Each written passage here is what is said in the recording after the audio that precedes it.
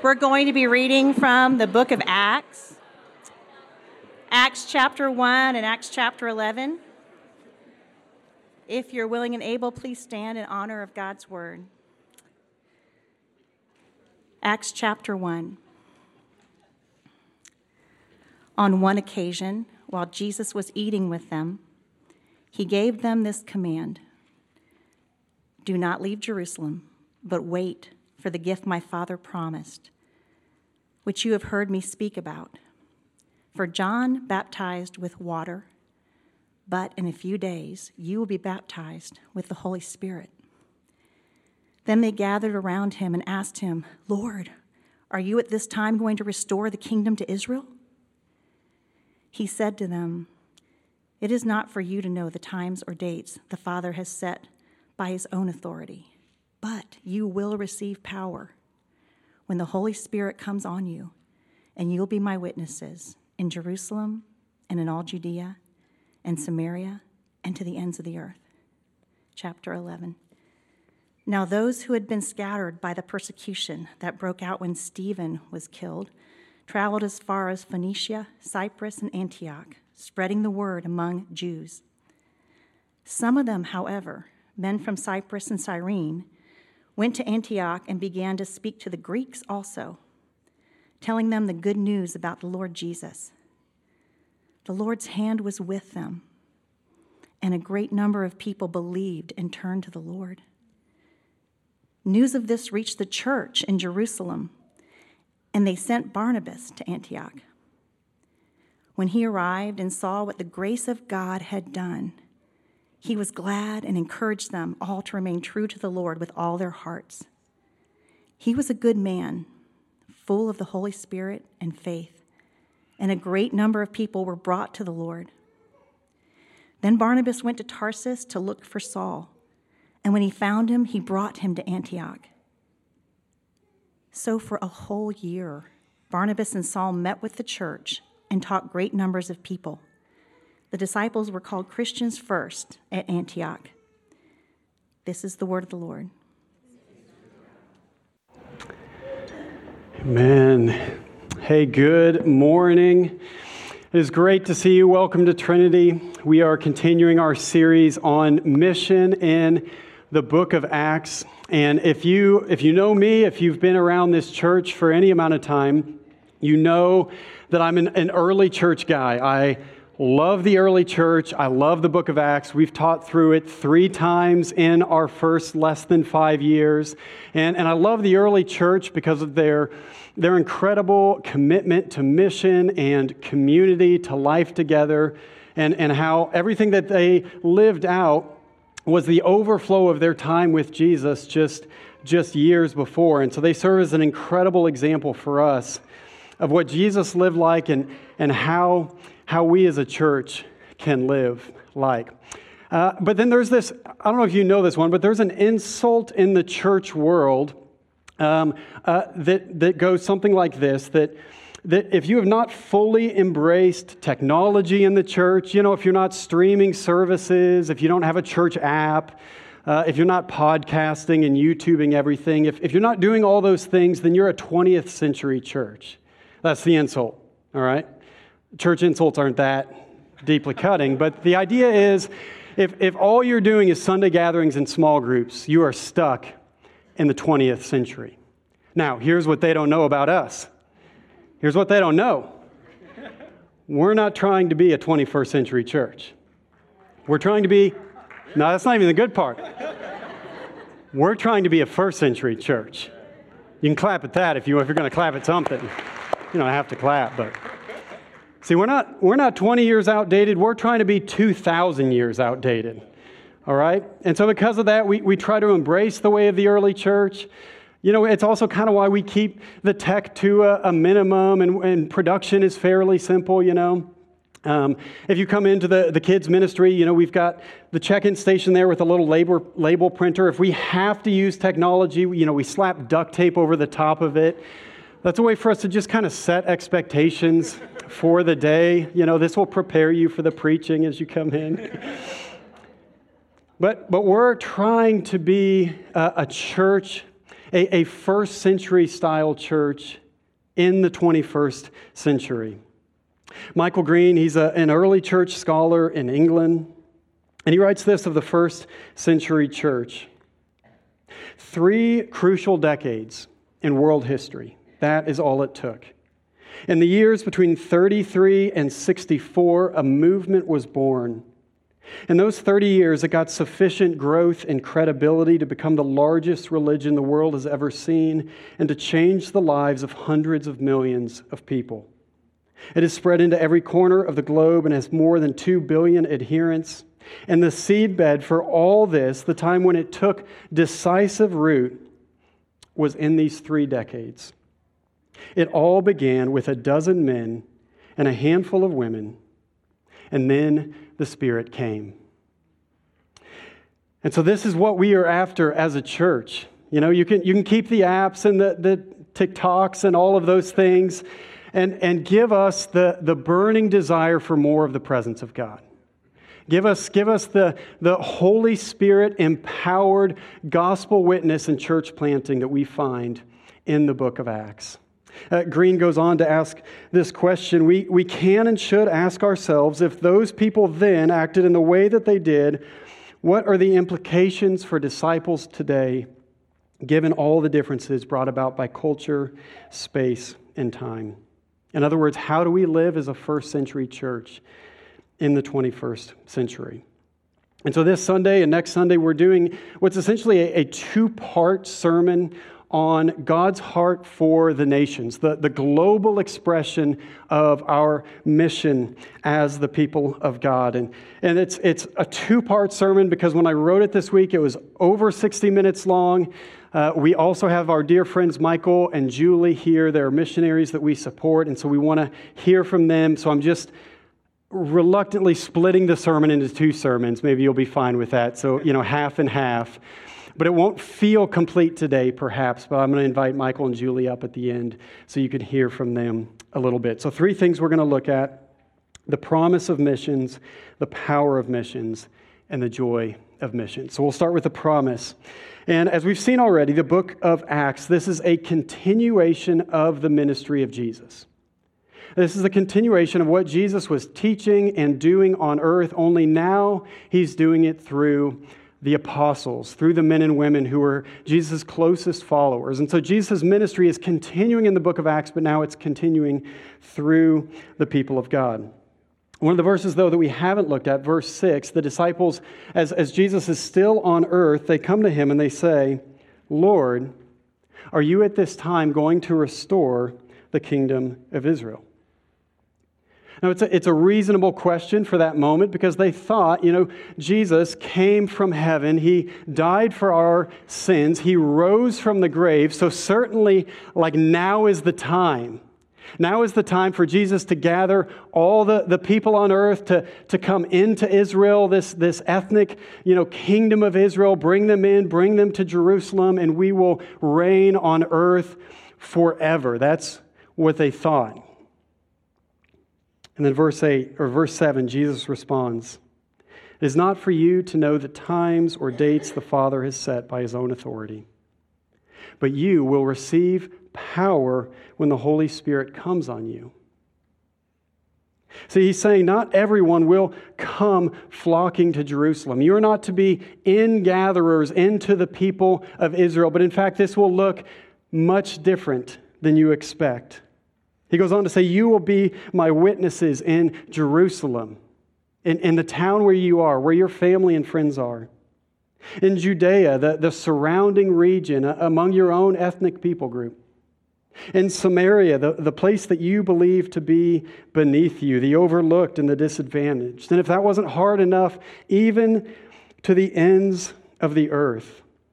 You are to take this message and power and the presence of God into every corner of the globe, across cultures, across oceans, into other languages. And so Jesus is saying the world is not going to come to you. You are not in-gatherers into the city of Jerusalem, but rather you are going to be sent ones. You are going to be outgoers, not in-gatherers, but outgoers into the world, So I'm going to send you from Jerusalem into all of the world. And so Jesus launched a perpetual world missions movement here in Acts 1:8. And it's what we're still engaged in today. The book of Acts actually shows that this promise of Jesus and this commission is beginning to be fulfilled. It's actually built into the structure of Acts. So they go and they are witnesses in Jerusalem in Acts 2 through 7. And then they're witnesses in Judea and Samaria in Acts 8 through 11. And then they're witnesses to Christ to the ends of the earth in Acts 11 through 28. It's already being fulfilled and it's baked into the structure of Acts. Now, why is this? Why does God desire that we be sent out? Why do the disciples become apostles? So disciple means a learner, a follower, an apprentice, a student. That's what disciple means, but an apostle is a sent one, a witness, and an ambassador. And this is the pattern for all believers, even today, that we are both disciples and apostles. We are sent ones.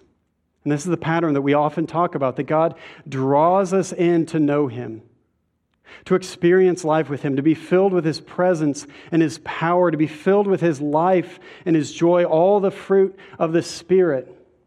And then He sends us out. So He draws us in to know Him, and then He sends us out to make Him known. And yet He sends us out with His very presence, and so we are never alone in the mission He's given us. We call this renewal-driven mission, that it's not out of duty or obligation that we go and we share our faith, but it's out of a kind of overflow of joy that we go and we share. See, the best kind of mission is always overflow. It's overflow of our love for God, overflow of our love for each other and the church, overflow of our love for those who are far off, who have not heard the good news about Jesus. We get to act as witnesses and ambassadors for the King, not only in our neighborhoods, in our workplaces, among our families and friends, but all over the globe. The British missiologist Leslie Newbigin says, mission begins with a kind of explosion of joy. The news that the rejected and crucified Jesus is alive is something that cannot possibly be suppressed. It must be told. Who could be silent about such a fact? And so God has called us to be both disciples and apostles, apprentices and ambassadors. Jesus prayed over His people in John 17, "As you have sent me into the world, Father, I have sent them into the world." And Jesus sends us just as He Himself was sent. But the question is, why into all the earth? Why to all the nations? What difference does that make? I mean, efficiency-wise, wouldn't it be easier to just find the most receptive places and then bring in like the maximum number of people possible? Perhaps, but efficiency, as you'll see in Acts, is not the driving force. 1 Timothy 2 says God desires all mankind to be saved. Specifically, God desires that people from every single nation on earth, and when the Bible says nation, both Old and New Testament, it's not talking about the political states that we have today, because those boundaries and identities are changing every few hundred years, but rather He's talking about distinct ethnic people groups. And He desires that every single distinct ethnic people group on earth would have a gospel witness in it, would have people who are praising and worshiping God, would have a self-renewing church that's able to reach the culture. And Jesus promises that this will one day take place. This is the promise of missions right here in Matthew 24. The gospel of the kingdom will be preached in the whole world as a testimony to all nations, and then the end will come. He's saying this will happen. This is a promise. Jesus' mission is to preach the gospel and to see people saved from every tongue, tribe, and nation before the end will come, before the renewal of all things. And so in other words, there will be a day when every single language on earth is also represented in heaven. But that day has not yet come. And until every single language is being spoken in heaven, The end has not come, and we are still involved in this mission. And if you think about this, this is the most beautiful thing because God's image is spread across all people all over the world, and every distinct people group and every language reveals something true about God that just one culture couldn't possibly bear. And so if not every people group, not every culture is represented in heaven, then God's image is not fully represented there until every people group has been represented in heaven. There's an incompleteness until every group is represented. Revelation 7, we just read it as part of our liturgy. It says, it confirms this.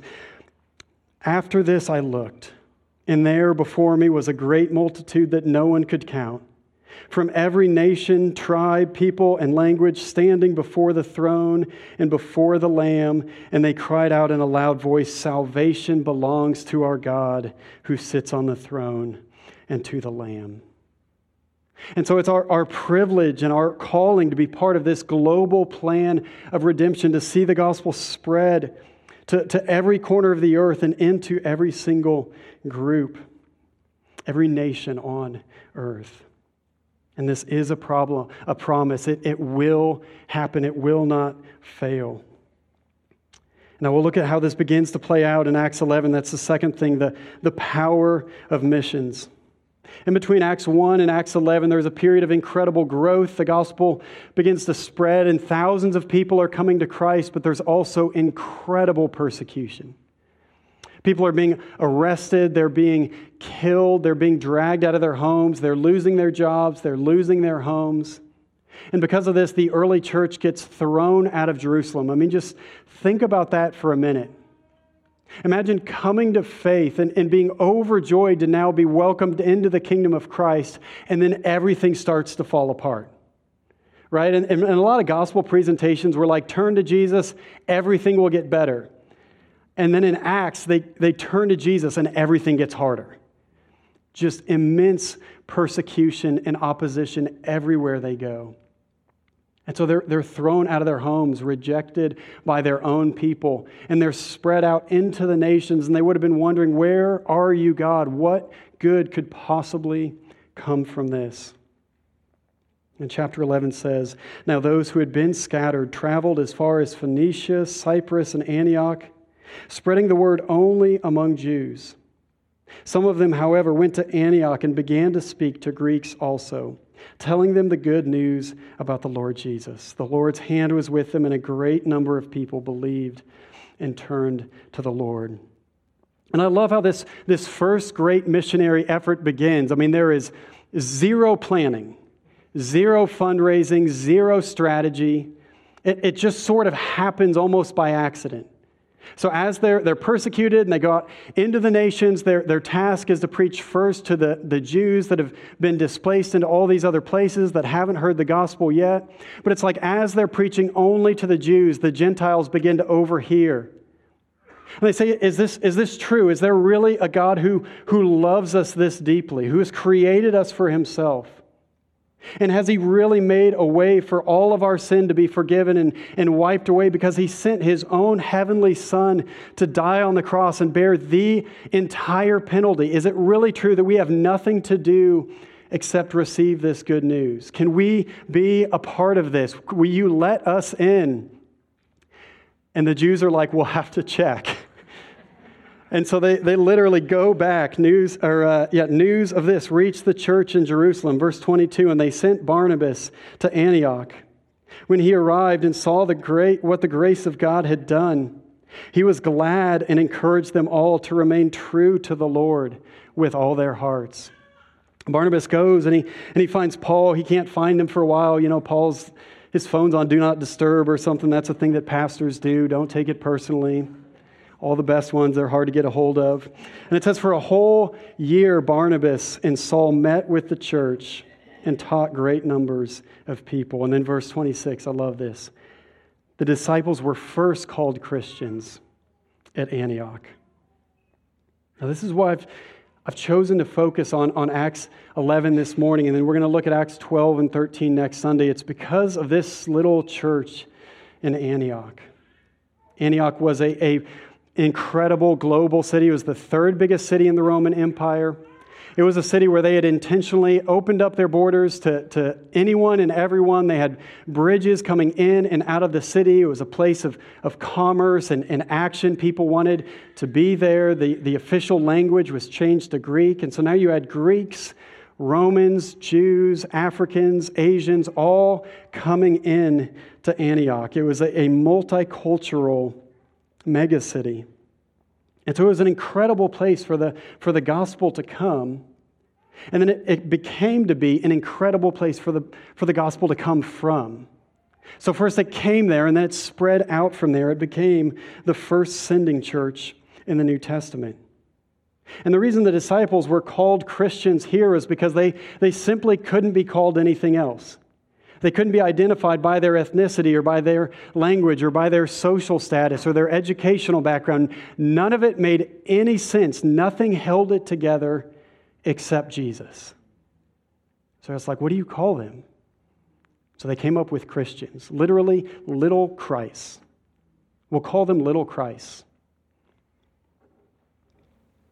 We'll see next week. And the power of this little church through prayer and worship and fasting, they hear the voice of the Holy Spirit, just as the Holy Spirit said, blank, amazing. And they begin this incredible missionary movement. And so where do you get this kind of power? Where do you get this kind of energy? Where do you get the strength to sustain an incredible movement of God, a whole new missionary expansion from scratch? And the power of missions is always this. It's the relational presence of God. You might say, Jeremy, you said a couple weeks back that the power of prayer was the relational presence of God. And I even remember further back you said something about the power of community groups being the relational presence of God. And that's right, the power of everything is the relational presence of God. You just got full circled. It's always the relational presence of God. Jesus told them in our passage, you will receive power when the Holy Spirit comes on you. In the Great Commission, I will be with you always, even to the end of the age. It's why Barnabas was so good. He was full of the Holy Spirit. The Holy Spirit launches and sustains us all the way. Again, to quote Michael Green, he says, the Spirit is the supreme reality in Acts. He was the overwhelming priority in the lives of the disciples. They knew they were useless without him. At all costs, they needed to be filled and to remain full of this marvelous Pentecost gift who equipped them for their mission. And so if we are wise, if we want strength, if we want the energy of the Lord, if we just want joy and peace and life, then we will seek to be filled with the Spirit, and we will seek to follow Jesus into this great world mission. That's the third thing, the joy of missions. You know, we're hardwired to be a people that are shaped by great mission, a people that are designed for purpose, for adventure, for things that stir us up by the great quest. If you've been around children, you've seen this. My 9-year-old the other day was playing with Legos in his room, but he wasn't building anything. So I went in there, I was like, hey, what are you doing? He's got 2 Lego guys. He's like, this guy's trying to blow up the world. But this guy's going to fight him. It's like, awesome, can I watch? But you don't have to tell children to be excited about grand missions. Our older boys, they're reading Lord of the Rings, the great quest against all odds. They're watching Spider-Man, superheroes battling against the darkness. You ask a 9-year-old what he wants to be when he grows up, it's like astronaut, fighter pilot. The fallback option is NFL quarterback, you know. They don't say office staff. I just really want a 15-year mortgage. That's what I'm aiming for. And all that's good and fine, but we need something that will capture our hearts and minds. We were created for so much, and yet the world takes a young person's desire for significance and to make a difference, and it just chokes it out. It chokes it out with secularism, which says that all truth is relative. Nothing really matters. Chokes it out with cynicism. Nothing will change the world anyways. Chokes it out with consumerism. All that really matters is your comfort, so just try to accumulate as much as you can and you'll be happy. Our world wants us to believe that there is nothing more important than our own personal, individual fulfillment. But there's a problem here.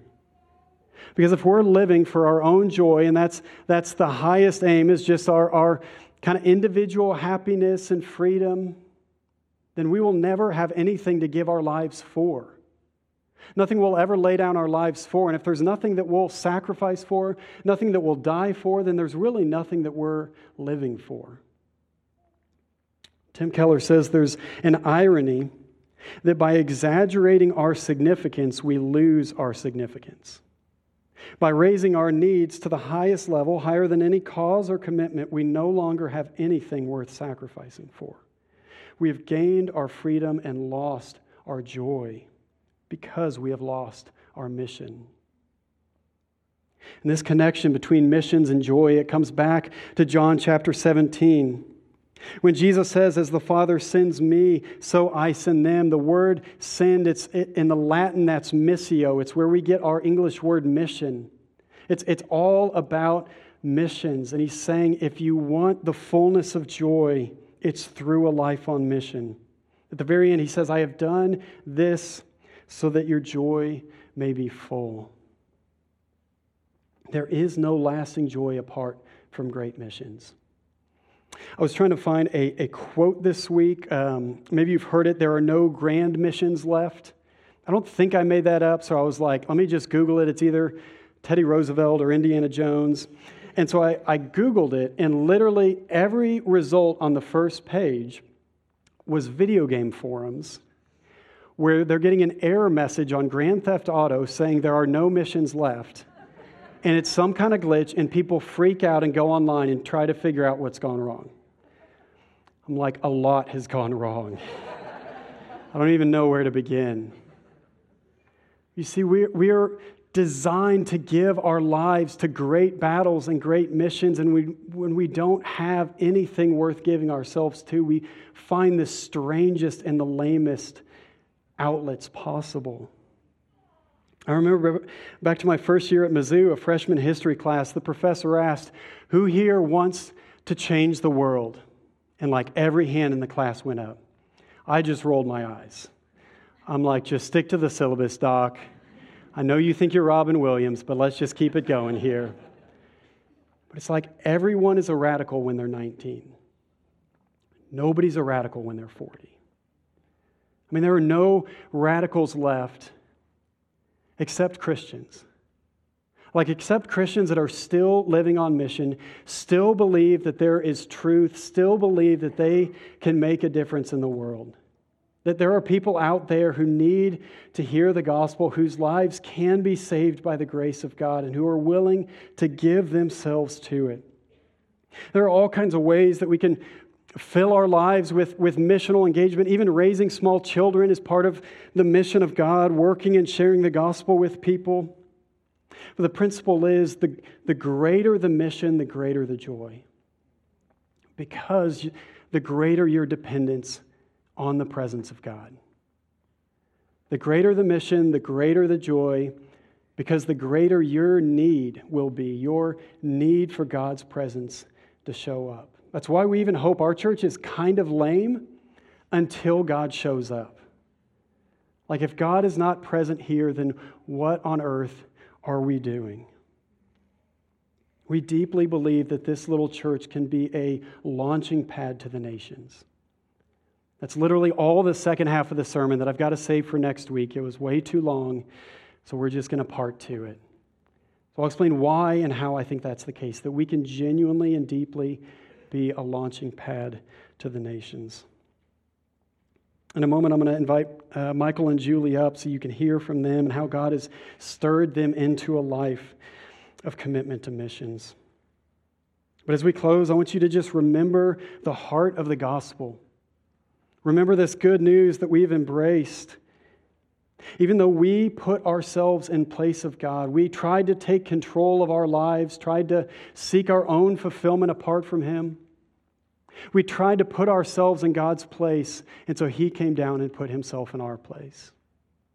We tried to substitute ourselves for God, and so Jesus came down and substituted Himself for us. And why did He do this? Why did He go to the cross? I mean, think about the most painful, most lonely, most awful and excruciating way that you could die. And Jesus goes right to it. Why? Hebrews 12 says it was for the joy set before Him. Because He knew if He laid down His life, then there would be God's desire that every tongue, tribe, and nation represented in heaven by the end. He knew that laying down His life, Jesus knows better than anyone how to live in this world, and it's through sacrifice, through giving your life away for the sake of others. That's where real joy can be found.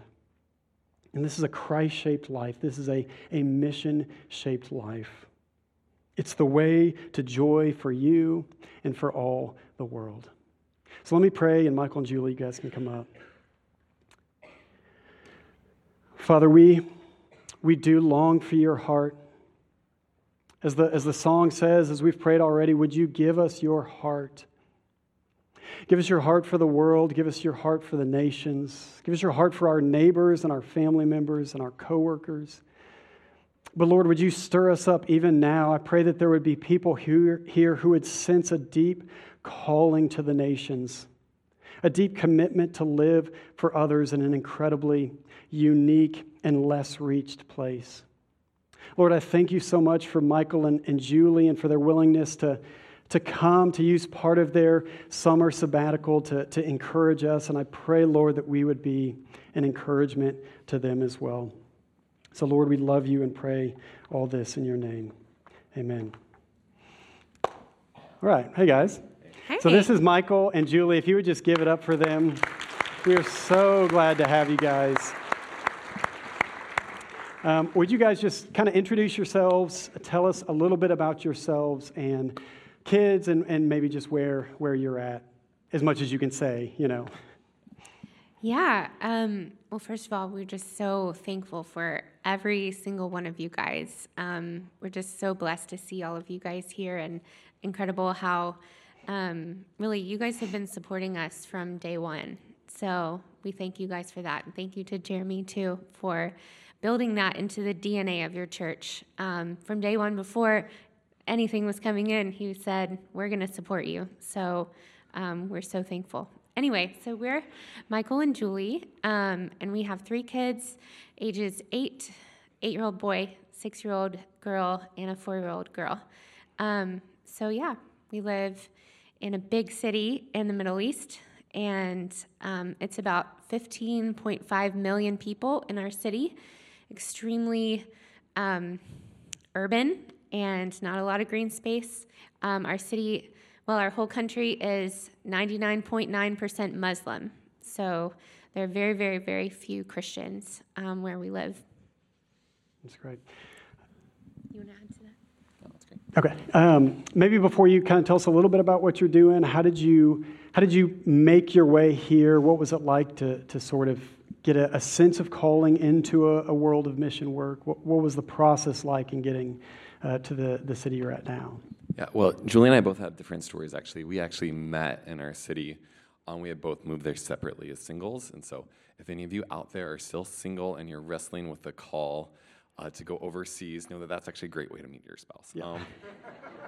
But I think that both of us separately, through our own separate stories, were really just impressed with the desire to share the love of Christ with those who not only haven't heard, but don't actually have access for where they are. So for us, that was a big factor, going to places where people don't necessarily have access in their local community to hear the gospel. Yeah, that's great. So tell us what you're doing, maybe a little glimpse into an ordinary week in your life. Yeah, absolutely. So I loved earlier, was it Emily who shared the vision of this church? And it is very similar actually to the vision of our team, which our vision is to see our city renewed for the city's good and God's glory. And now where we are, it's not necessarily a place that you can just show up and say, here, I'm here to start a new church, but it is absolutely open a business. And so we own a business where we design and manufacture pour-over coffee drippers. If that sounds really niche, it is extremely niche. But that's my background in the specialty coffee industry. And so, yeah, that's what we do. That's awesome. So cool. Tell us about maybe some of the challenges that you're facing on a regular basis, as well as maybe a few blessings that you experience. Yeah, so the challenges right now, you guys might have heard how inflation's pretty out of control. So that's been a challenge for us where we are. The currency is falling very quickly. So there's that. There's a lot of crises, one after another. Crises in our family, just living cross-culturally can be difficult. And crises with the government. Am I missing one? Yeah, and earlier this year, across our region, we were hit with a massive earthquake that tragically took the lives of 50,000 people.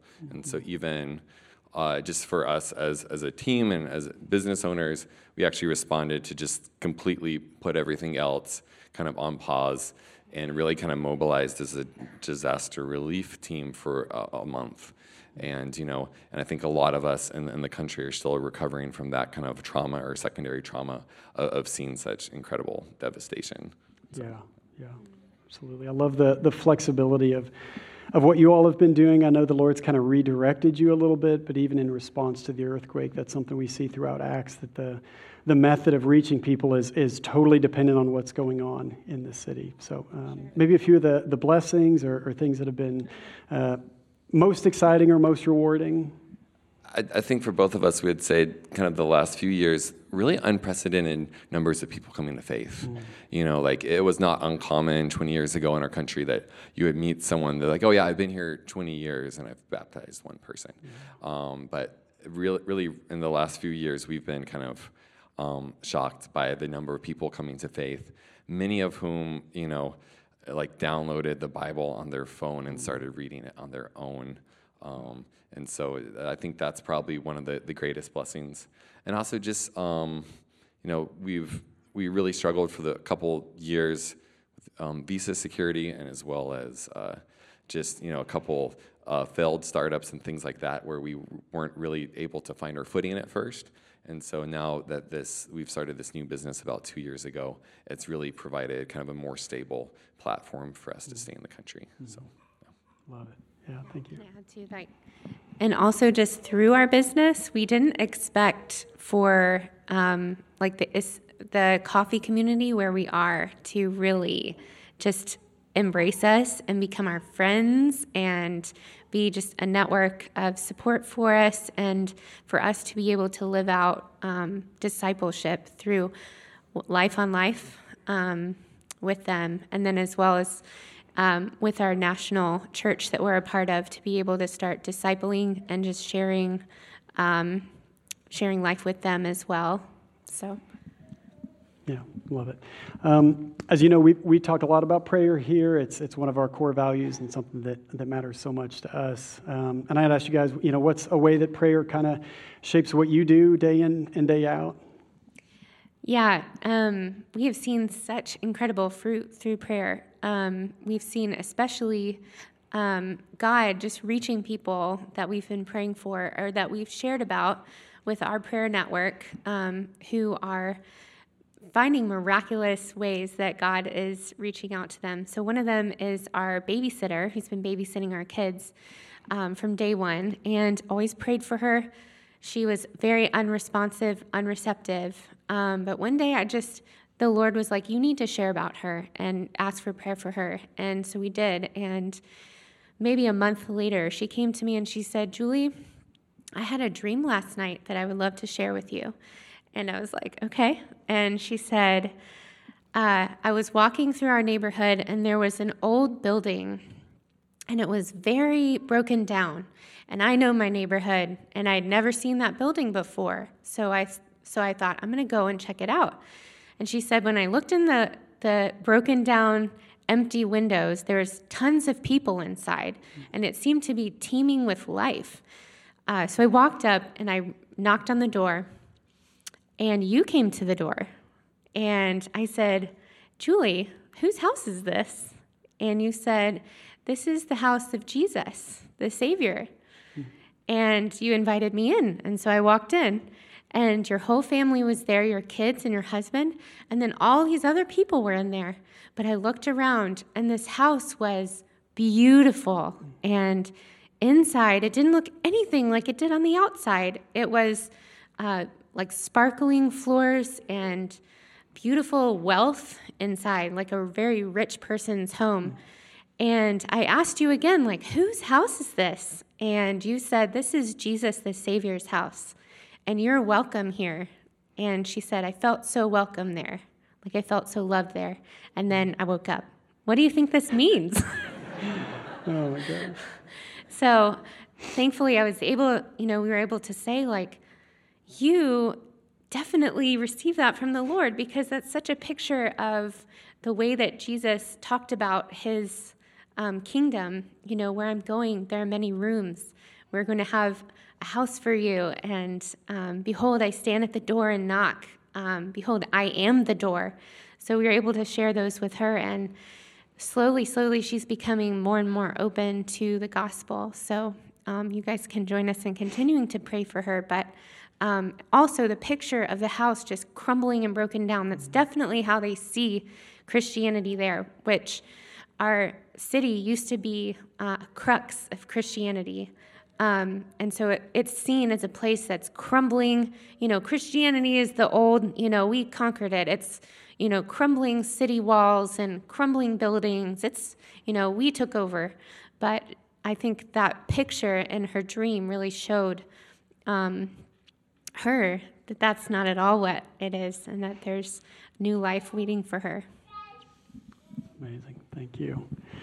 I've heard that story twice, and I'm still so moved by it. Maybe just last question: how can we pray for you guys as a church, as a supporting body of believers? How can we be praying for you? Absolutely. I mean, there's so much for our business. We're actually loading a new shipping container of our newest product to bring here to the States. Mm-hmm. And so the business has provided incredible connections and status in the local community. But for those of you who might own small businesses, you also know that when you're looking at a P&L sheet, you also have to be able to pay your bills. Right. And so just pray that God will continue to bless the business. Mm-hmm. For us as a family, we're getting to travel around a lot around the States this summer, sharing about our work and connecting with our partners.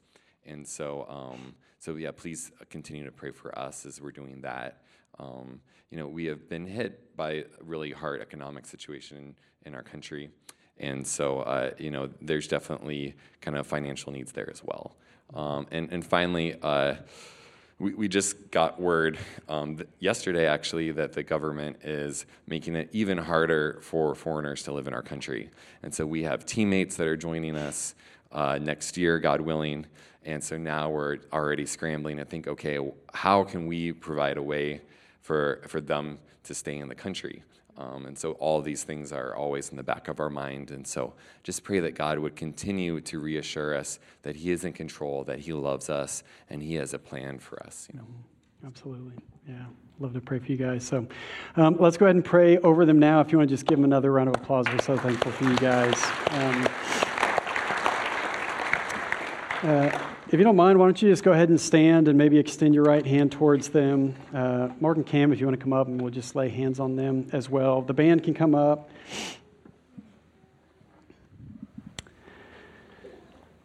Father, we are just so thankful for your love and your grace. You have made a way for us to worship you and even to be a part of your grand plan of redemption. We don't deserve it, Lord, and yet you have called us your sons and daughters.